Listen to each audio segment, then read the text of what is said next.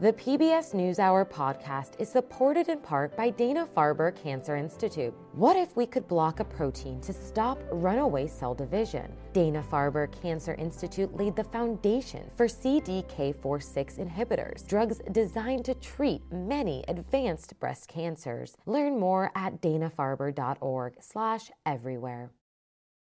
In Nashville, Valor Collegiate Academy encourages students to share what's going on in their lives and to accept support from others. Tonight, we hear from high school teacher Natalie Nikitas and some Valor students as they give their brief but spectacular take on building trust. When I go somewhere, the Uber driver's talking and inevitably they ask, well, what do you do? And I say, I'm a teacher. They go, oh, and they have, their reaction. And a lot of times they're like, well, why? And I always ask them, well, who is your favorite teacher? 99% of the time, they're able to name the person. And 99% of the time, they smile. I don't know another profession other than being a superhero, I guess, that could do that. I teach here at Valor College Prep. I teach 11th grade AP US history. At Valor, the focus is much more so on social and emotional learning, teaching students how to basically navigate the onslaught of emotions and feelings that they're experiencing every single day, along with traditional math, science, social studies. Kick us off, Jester. Hi, my name is Jester. I'm feeling kind of nervous today. Valor is, in a word, unique. So Circle, the best way that I've come to describe it is it's halfway between a group therapy session and an AA meeting. Circle basically is about a 55-minute experience where students will sit together and basically take the time to share how they're feeling. I'm feeling kind of worried today. I'm feeling a little bit stressed, but mostly excited. I'm feeling a mix of stress, but as well as kind of at peace. It's a moment for us to decompress and focus in on how we're doing emotionally and give us just that sort of safe space to just be a collective individually. What if I don't get the scholarship I had before and I have to actually pull weight a lot more? Because I didn't study and I regret it a lot because I feel like I should have listened to my mom when she told me.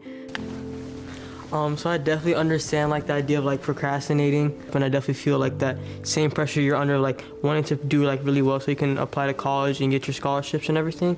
I also resonate with the fact of how your mom was saying making sure you study. Also kind of did the same thing with mine. On our best days, I truly have seen students look out for one another and make connections that I think every teacher and member of a school hopes to see. Expressing my worries about school and the stress and the overwhelming feelings that I usually have throughout the day in class, I think talking about those are pretty relieving because you realize that almost everybody's feeling the exact same way. I shared last year, my 10th grade year. It was my first time in front of everybody. I was nervous. You just getting put on the spotlight, basically. You just talking and people are just listening to you and looking at you. So I was telling my teacher, I didn't want to do it. You're supposed to have them share out their their feelings, their emotions, their struggles. A student isn't going to do that unless they trust you. And to do that is a feat. But if you do it well, the reward is astronomical.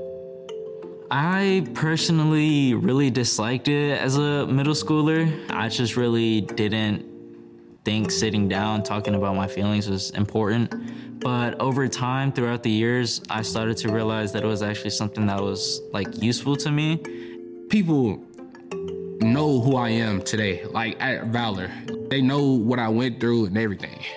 The hardest part is being vulnerable, but in almost every circle I've ever been in, vulnerability is always met with support. I'm able to trust more with people that I love, like my friends. Even if we don't understand what a teenager is going through, to say, it is tough. Your feelings are valid. For a student to hear that from a teacher, they actually care about them as a human being, what I've seen happen is students start to excel. There's more to life than all this. There's a lot of stress in school, and I realized I was kind of working myself to death. This is my life.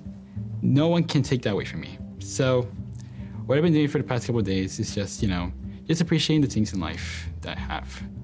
So I want to appreciate Chris. It's like, how are you even the same person right now?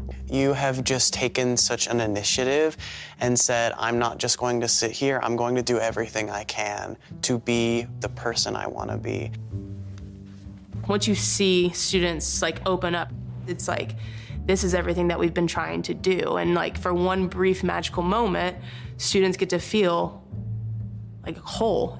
I think without recognizing students as whole humans with desires and dreams and setbacks and obstacles, then we're truly missing out on half of a student. You all ready?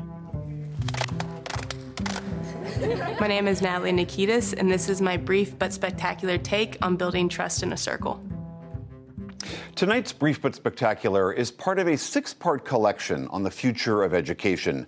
The entire series can be seen on our website, pbs.org/newshour.